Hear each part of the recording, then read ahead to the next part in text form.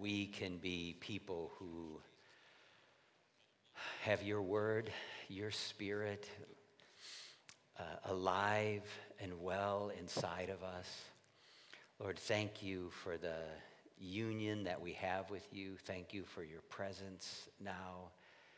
And I pray that you would speak into all our lives, my life included, by your word, that you would use me and even use others. Jesus, in your name, amen. So Ephesians 2, let's see if we can get there. I didn't do the creed. We'll just jump into the sermon. Ephesians 2, if I get there. So when I think about the book of Ephesians, Jim gave a 3-point outline. I'm going to take it down and put the cookies on a lower shelf, a 2-point outline. The first 2 chapters, comprehension.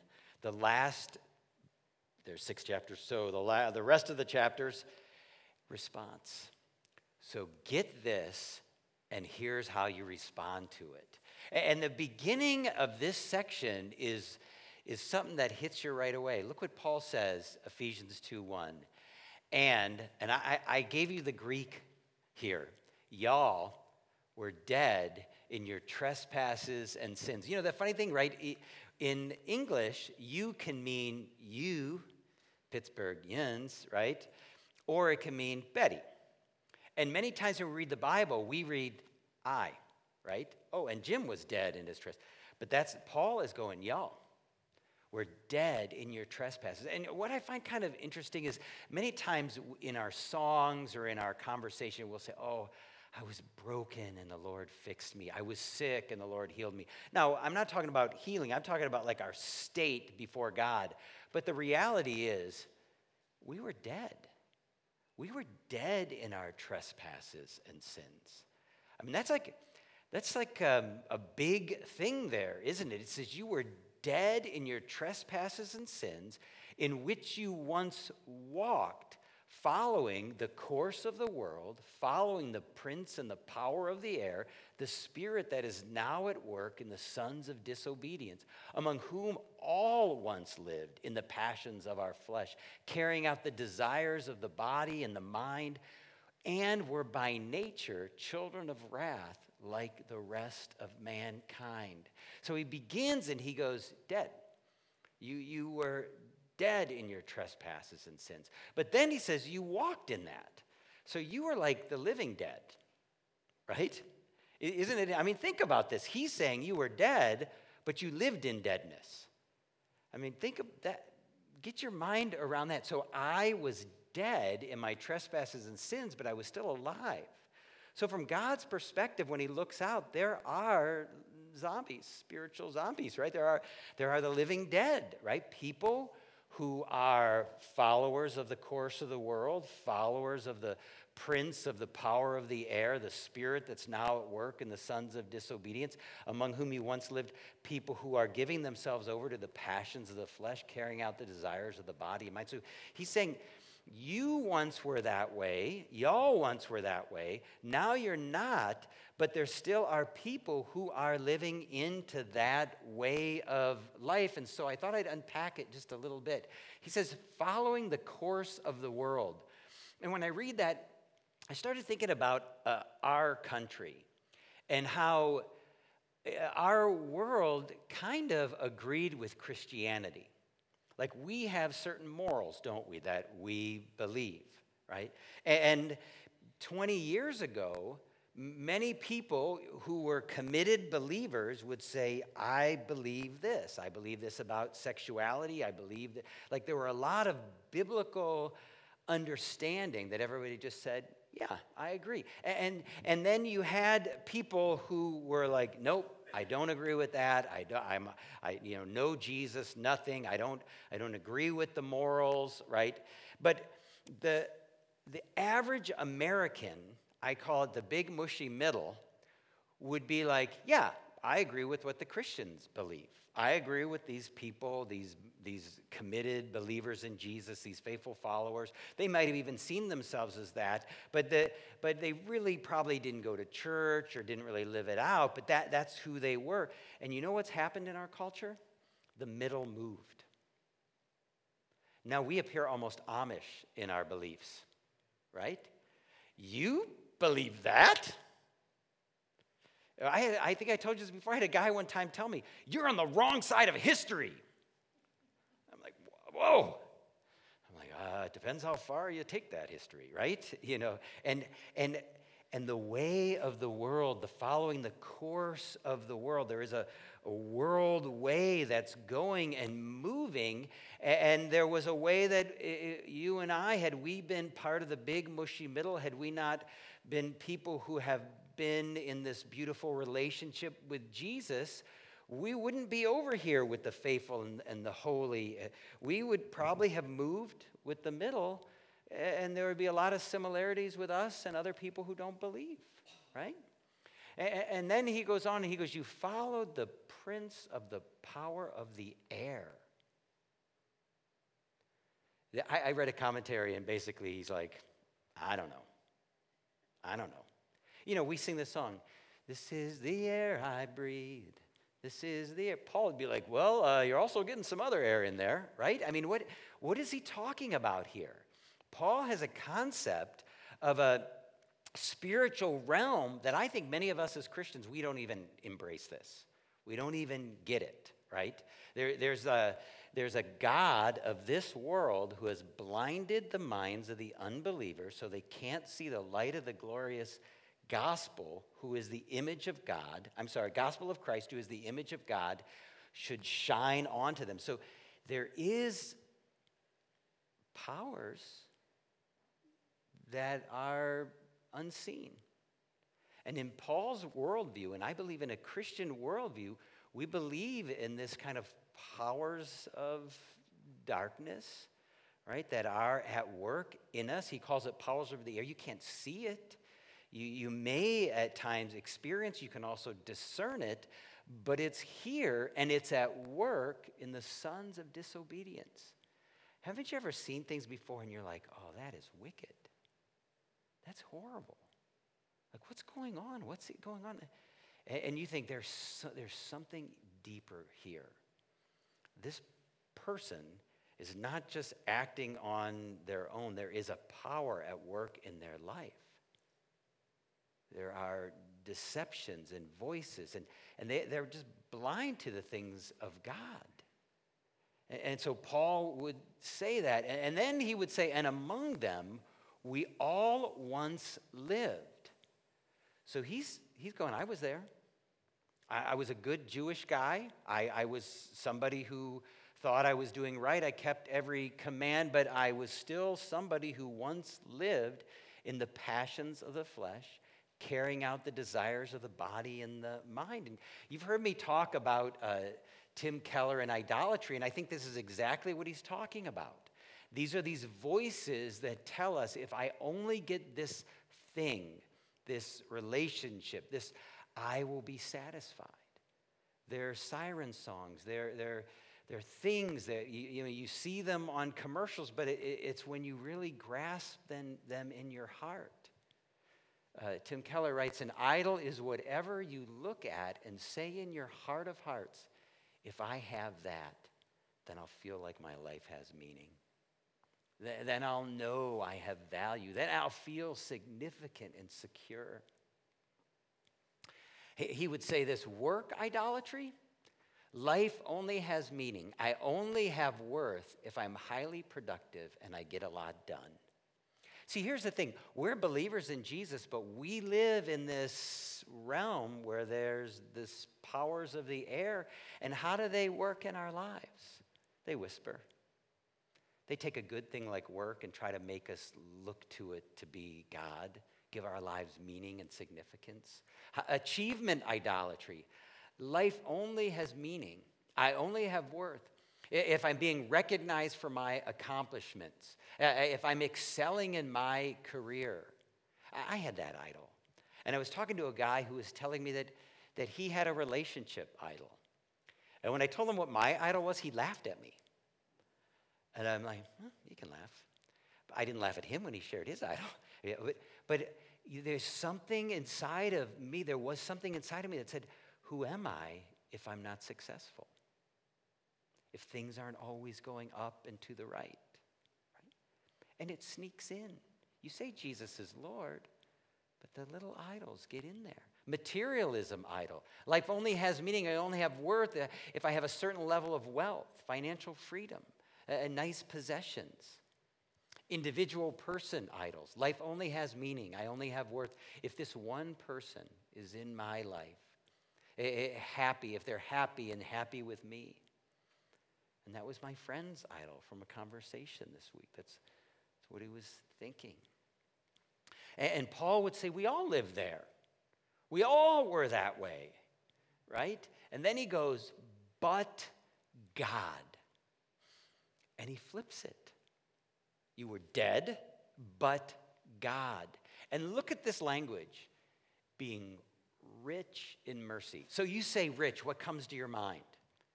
Do you think of somebody who has like, well, I got a yacht, I got a house, I got a nice car, I got an airplane, I got a bigger airplane. I mean, when you think of riches, don't you think of things, right? I mean, people, they got the big house, they got the yacht, the car. I mean, basically anything they want. They can even go up into space, right?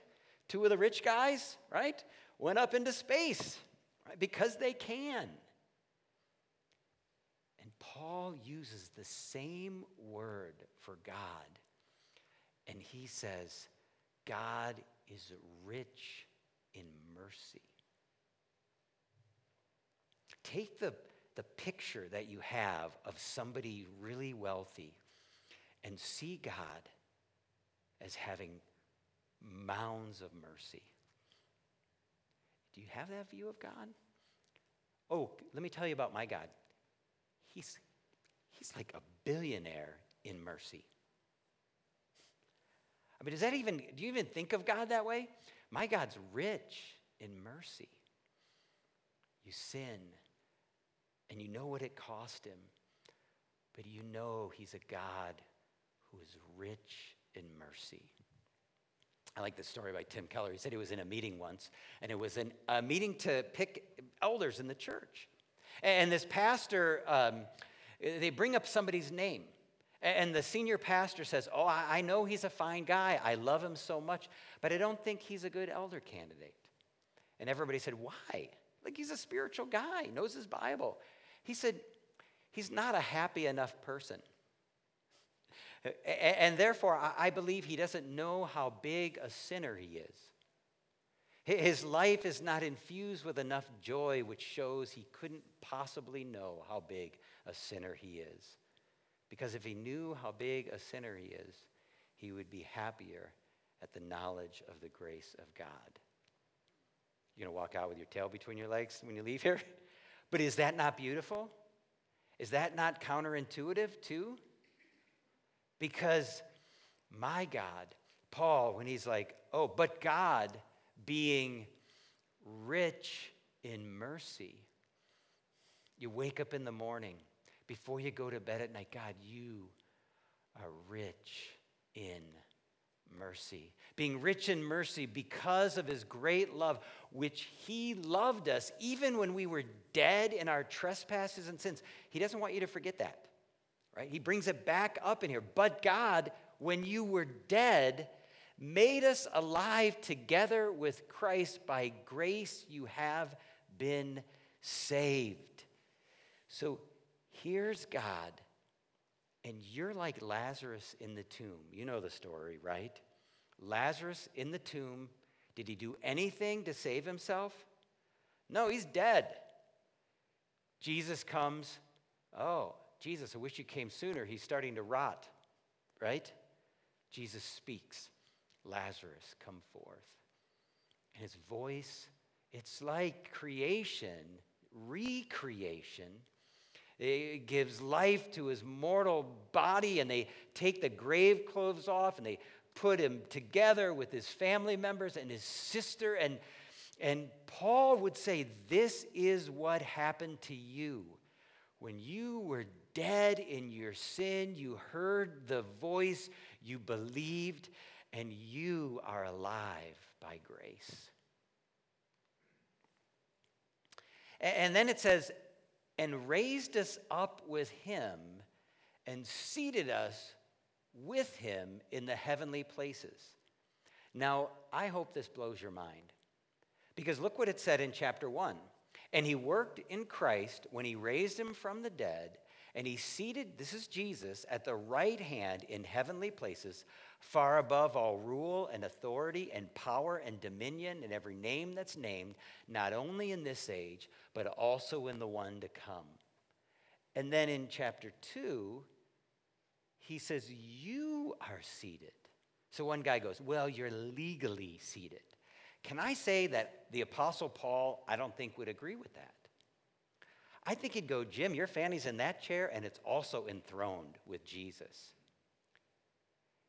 It's mind-blowing to think about this. I mean, when Paul thought of this world, there was the spirits of the air, there's powers and authorities, but he also saw himself somehow feet on the ground and resurrected with Jesus in Christ, seated at the right hand of the Father. You think about that for a while. Sometimes people will talk to me about, demons and the spiritual realm, and I'll try to get their mind around this first and foremost. Well, first, let me tell you, Jesus said, all authority in heaven and earth have been given to me. And you know what else he said? You're seated with him at the Father's right hand in heavenly places. So what do those spiritual forces have, right? You are in Christ, and Christ is in you. And in chapter 5, he talks about marriage, but then he also talks about how the husband cares for the bride, or somebody cares for their body. And if you're the body of Christ, Jesus is looking out for you. He's taking care of you. He's leading you out of temptation. He's delivering you out of evil. Like you're connected to him, in a real way. If I was given a choice right now, I could tell you what Gretchen would choose. And I know if it's different than mine, right?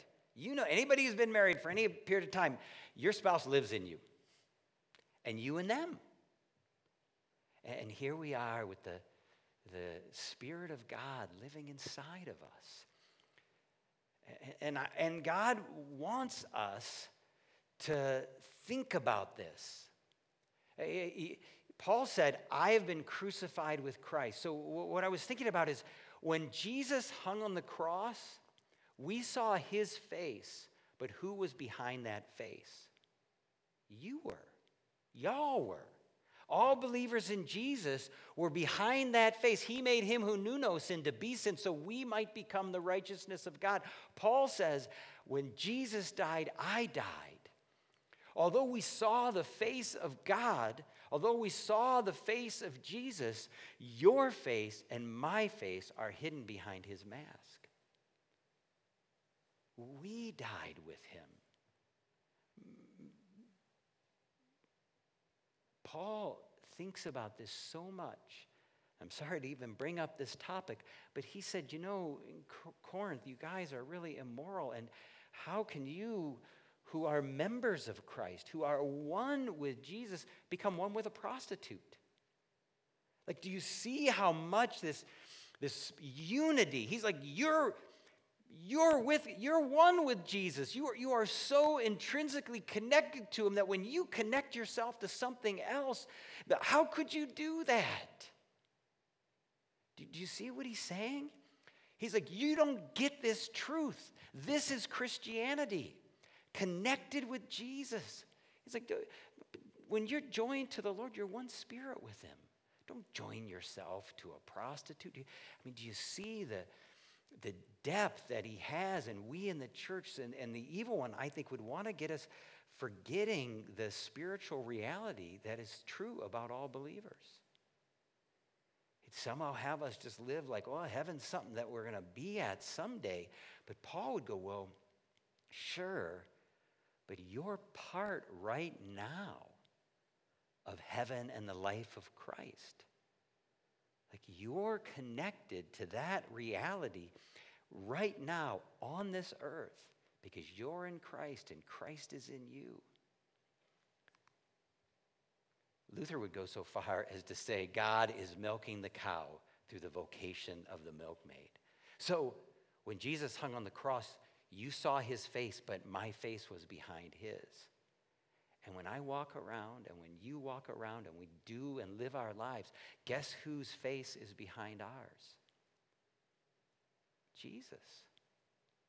Paul's like, I've been crucified with Christ. The life I now live, I live by faith in the Son of God who loved me and gave his life for me. Like he's in me and I in him. Jesus said, abide in me, you'll bear much fruit. Apart from me, you'll do nothing. There's this reality that, yes, it's me, but I am fully me when I am in Christ, right? Work out your salvation with fear and trembling, for it's God who wills and works within you. There's this Jesus in me and Jesus in you. You all get this. And it's not easy. You gotta think about it. Colossians 3, if you've been raised with Christ, if you have, set your minds on things. Keep seeking the things above where Christ is seated at the right hand of God. Oh, who's seated at the right hand of God? Christ is, and you are. Paul's like, I want you to think about this. Sit down with a cup of tea and think about this. Go for a walk and go, I'm gonna think about what it means to be in union with Christ. I'm going to think about this is what he's telling them to do. This is what he's telling us to do. Y'all, think about this. Set your mind on things above, not on earth. Like he's saying, you got to think about this. I had to ask myself, what if I wore my robes all the time? I know Jim would laugh at me and make fun of me. But tell me this. Ask yourself this question. You know, like a police officer wears an outfit, right? And if a police officer goes into a store in plain clothes, you treat them a certain way, right? But if they come in with their outfit, how do you treat them, right? You're like, oh, yeah, there's something about it. When you look in the rearview mirror and there's a police officer behind you, I just drove to and from Florida. Right? You know, what do? Can I say I was happy for the police officers that passed me when I was doing 76? I was like, thank you, Jesus. I don't even know if I can thank God for that. You know, but what if I wore my robe and stole everywhere? Would I act differently? Yes. Would it be awkward and weird? Yes. But what am I trying to say? I'm seated at the right hand of the Father. Like right now, what if you had the Jesus garb? What if you walking into school, into the store, into the gas station, into your friend's house, like God, all authority in heaven and earth have been given to Jesus, and he's seated at the right hand, and I'm seated, even though my feet are here, I'm seated at the right hand. It's like putting on this holy garb. It's like somehow, God, I'm here, but you're also here, and what do you want from me? Do you see this? Does it change how you see things? So that in a coming age, he might show the immeasurable riches of his kindness towards us in Jesus Christ. Read this with me. For by grace you have been saved through faith, and this is not of your own doing, it is the gift of God, not a result of works, so no one can boast. Lutherans know this, right? You're not saved by your works. You can't earn it. There's nothing you can boast about. But I want to focus on this little line. It's a gift. Because I think in Paul's day, gift giving, like he didn't have all these thousands of years of theology about grace and gifts. I think in Paul's day, gifts connected people. And when you gave a gift, have you ever given a gift or received a gift and it was much more expensive than the thing you had to give back? Right? How do you feel? Right? I want you to watch this video clip. Okay, well, thank you for that, but I got you and Leonard a few silly neighbor gifts, so I'll just put them under my tree. Wait, you bought me a present? Uh-huh. Well, why would you do such a thing? I don't don't know, because it's Christmas? No, Penny. I know you think you're being generous, but the foundation of gift giving is reciprocity. Like, you haven't given me a gift. You've given me an obligation.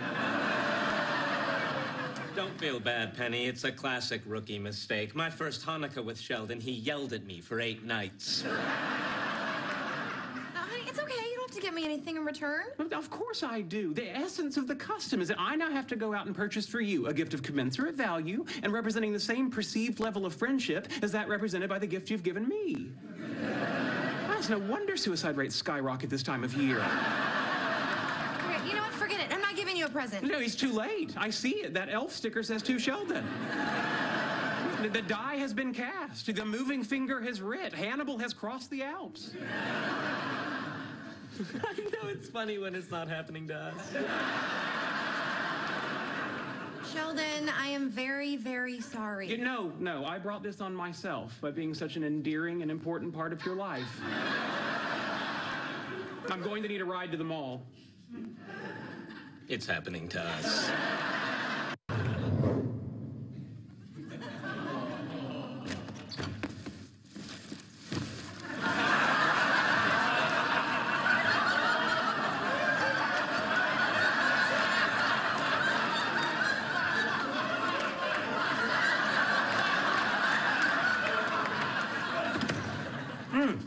Great news, Leonard. I've solved my penny gift dilemma.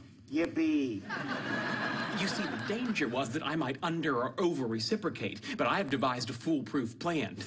I will open her gift to me first, and then excuse myself, feigning digestive distress. Then, I'll look up the price of her gift online, choose the basket closest to that value, give it to her, and then I'll return the others for a full refund. Brilliant. It is, isn't it? Is it okay if I hide them in your room? The smell makes me nauseated. Do whatever you want. Thank you. That's very gracious. Gentlemen?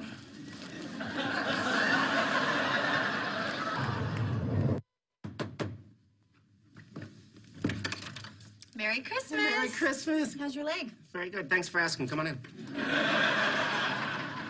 Oh, good, Penny. You're here to exchange gifts. You'll be pleased to know I'm prepared for whatever you have to offer. Okay, here. I should note, I'm having some digestive distress. So if I excuse myself abruptly, don't be alarmed.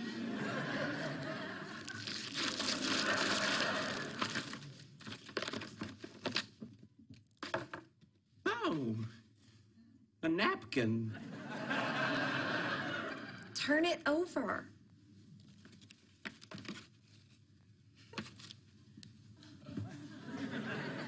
To Sheldon, live long and prosper. Leonard Nimoy. Yeah, he came into the restaurant. Sorry, the napkin's dirty. He wiped his mouth with it.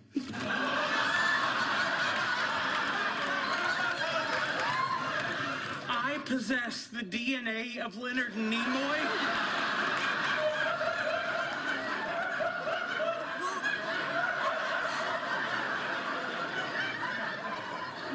Yeah, I guess, but look, he signed it. Do you realize what this means? All I need is a healthy ovum, and I can grow my own Leonard Nimoy.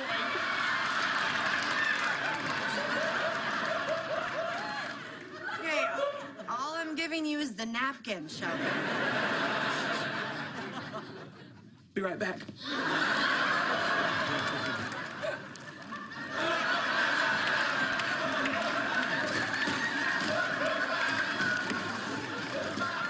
Sheldon, what did you do? I know. It's not enough, is it? Here.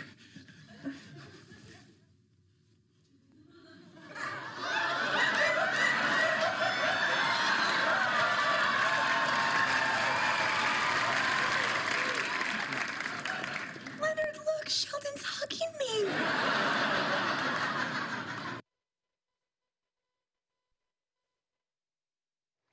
I know it's hilarious, isn't it? But this is the whole thing about gifts, isn't it? And what a picture of our lives.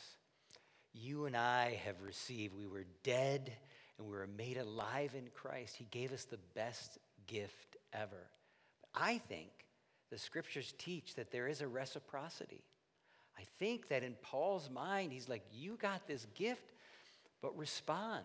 Let no debt remain outstanding except the debt of love. And over in scripture, he's like, forgive as you got the gift of forgiveness. Forgive as you've been forgiven. Love as you've been loved. There's a reciprocity. There's a paying it forward. There's a response to the gift that we have been given so graciously. And then he says, for we are his workmanship, created in Christ Jesus for good works, which God prepared beforehand that we should walk in. And so you got this gift, you have the Holy Spirit, you're connected to him, and you go out and live your life, and we're like, Lord, use me, and guess what? He will. So, little vacation comments. Gretchen and I drove to D.C., parked our car at the train station, and then took the train back to Connellsville, not all the way to Pittsburgh. And we did this bike ride 10 years ago when we were much younger. And we actually started in McKeesport 10 years ago because it wasn't completed to Pittsburgh. But the train gets in Pittsburgh after midnight, and I didn't think Gretchen was one to ride around downtown Pittsburgh on her bike after midnight. So we cut a little bit off the ride and got off the train in Connellsville, and we rode back. And it was a great ride. It was beautiful. And as we were riding on a path, a family passed us. And this family, the dad was like calling out the mileage. Like he wanted to keep them at a certain speed. And the sons were like 20 and 18 or 20 and 22, they were like young adult sons, and the mom, dad, they were all riding. They had a great pace going, and Gretchen and I on an e-bike, we could actually go faster than what we wanted. And I'm like, honey, they just want to go fast. Let's just lag behind them. So they passed us, but we're not too far behind them. And as they're riding, the one son, somehow he just missed his handlebars with his arm, and he just starts tumbling. And then the dad was right behind him, and he starts tumbling too. Yeah. Now, this is a picture of me from some years ago, but it was the same kind of thing. The dad had a big hematoma on his leg, but there was nothing broken, but this young guy is bloody. And he says, this is the first time I've fallen in 20 years. I'm thinking, get used to it. And Gretchen and I, I'm a Boy Scout when it comes to riding. I got pedals, if our pedals break, chains, I got stuff. And after falling a handful of times, I am ready to fall, right? Gauze, I got the kind of tape that you can tape yourself and it stays on while you're riding, right? And I learned it from this time where we had nothing and I was just a mess. This is just part of my body that was messed up. And so we stop and we break out the first aid, and we break out the water, and this family's like, we are so thankful you guys are behind us.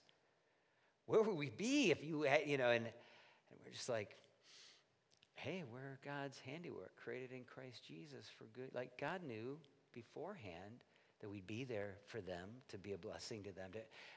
This is how the Lord works. We put ourselves, we place ourselves, we think about it. We say, Lord, what do you want me to do today? We use our minds, but at the same time, God is preparing others beforehand for us to be a part of that. Will you pray with me? Lord, I pray for us all, that we could comprehend with all the saints the height, the breadth, the depths of your love. That we need those revelations, Lord, in our lives to get us out of the mundane and to turn our mind on you. Jesus, each person here, if they believe in you, they are seated here, but they are also seated at your Father's, our Father's, right hand in heavenly places. Far above all rule and authority and power and dominion and every name that's named, not only in this age, but also in the one to come. Lord, that's the spiritual realm. All authority in heaven and earth have been given to you, and somehow we are connected to you and one with you. And I pray that as we go out from here and as we think about our oneness, that we would be your handiwork and that you would use us, that your kingdom would come and your will would be done through and in our lives on earth just as it is in heaven. In your name, Jesus. Amen.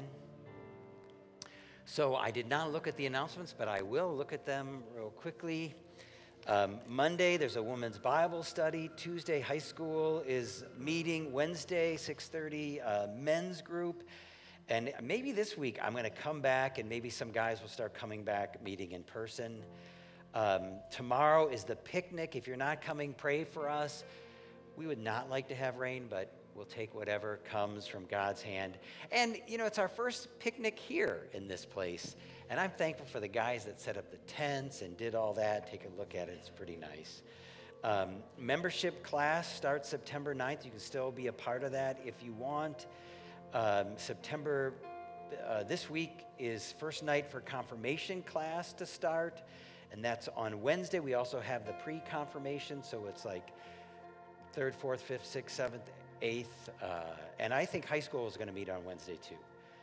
We still need people volunteering here, and I will commit that I will call the pizza place and get pizza. I meant to do it before I left on vacation. Restarted on Saturday night. Somebody text me and go, "Did you do it yet?" Because that's all it takes. So let's stand as we close with a song of worship.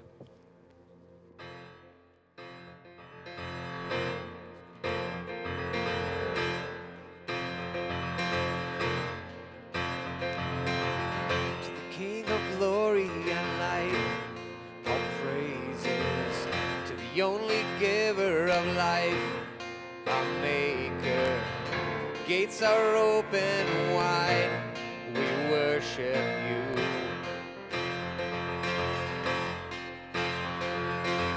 Come see what love has done, amazing. He bought us with his blood, our Savior. Cross is overcome, we worship you. Shout, Hosanna, Jesus he saves.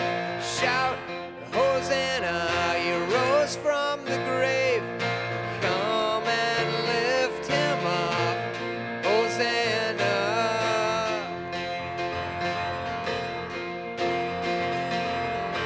Let the lost be found, forgiven. Death could not hold him down, he's risen. Oh, let the saints cry out, we worship you. Shout, Hosanna, Jesus he saves. Shout, Hosanna, he rose from the grave. Come and lift him up, Hosanna, shout, Hosanna, Jesus he saves. Shout, Hosanna, he rose from the grave. Come and lift him up, Hosanna, Hosanna.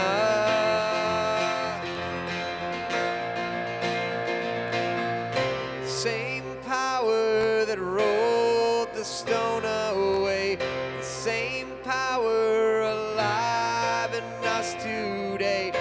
King Jesus, we call upon your name, no other name. Same power that rolled the stone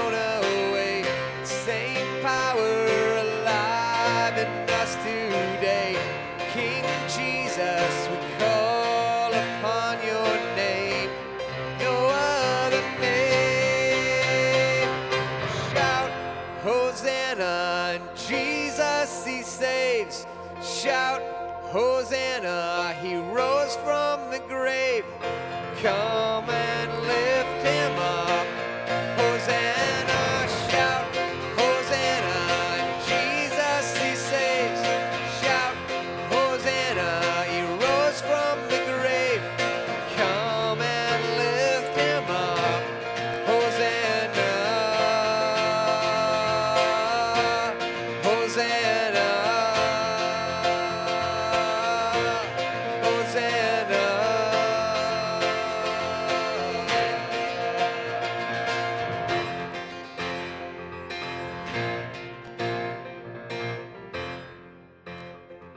And now may our Lord bless you and keep you. May he make his face to shine upon you and be gracious unto you. May he look upon you with his favor. Give you his peace in the name, Father, Son, and Holy Spirit. Hey, happy to pray with anybody who'd like to pray. Greet somebody you haven't greeted in a while. Have a conversation with somebody you haven't had a conversation with. God bless you guys.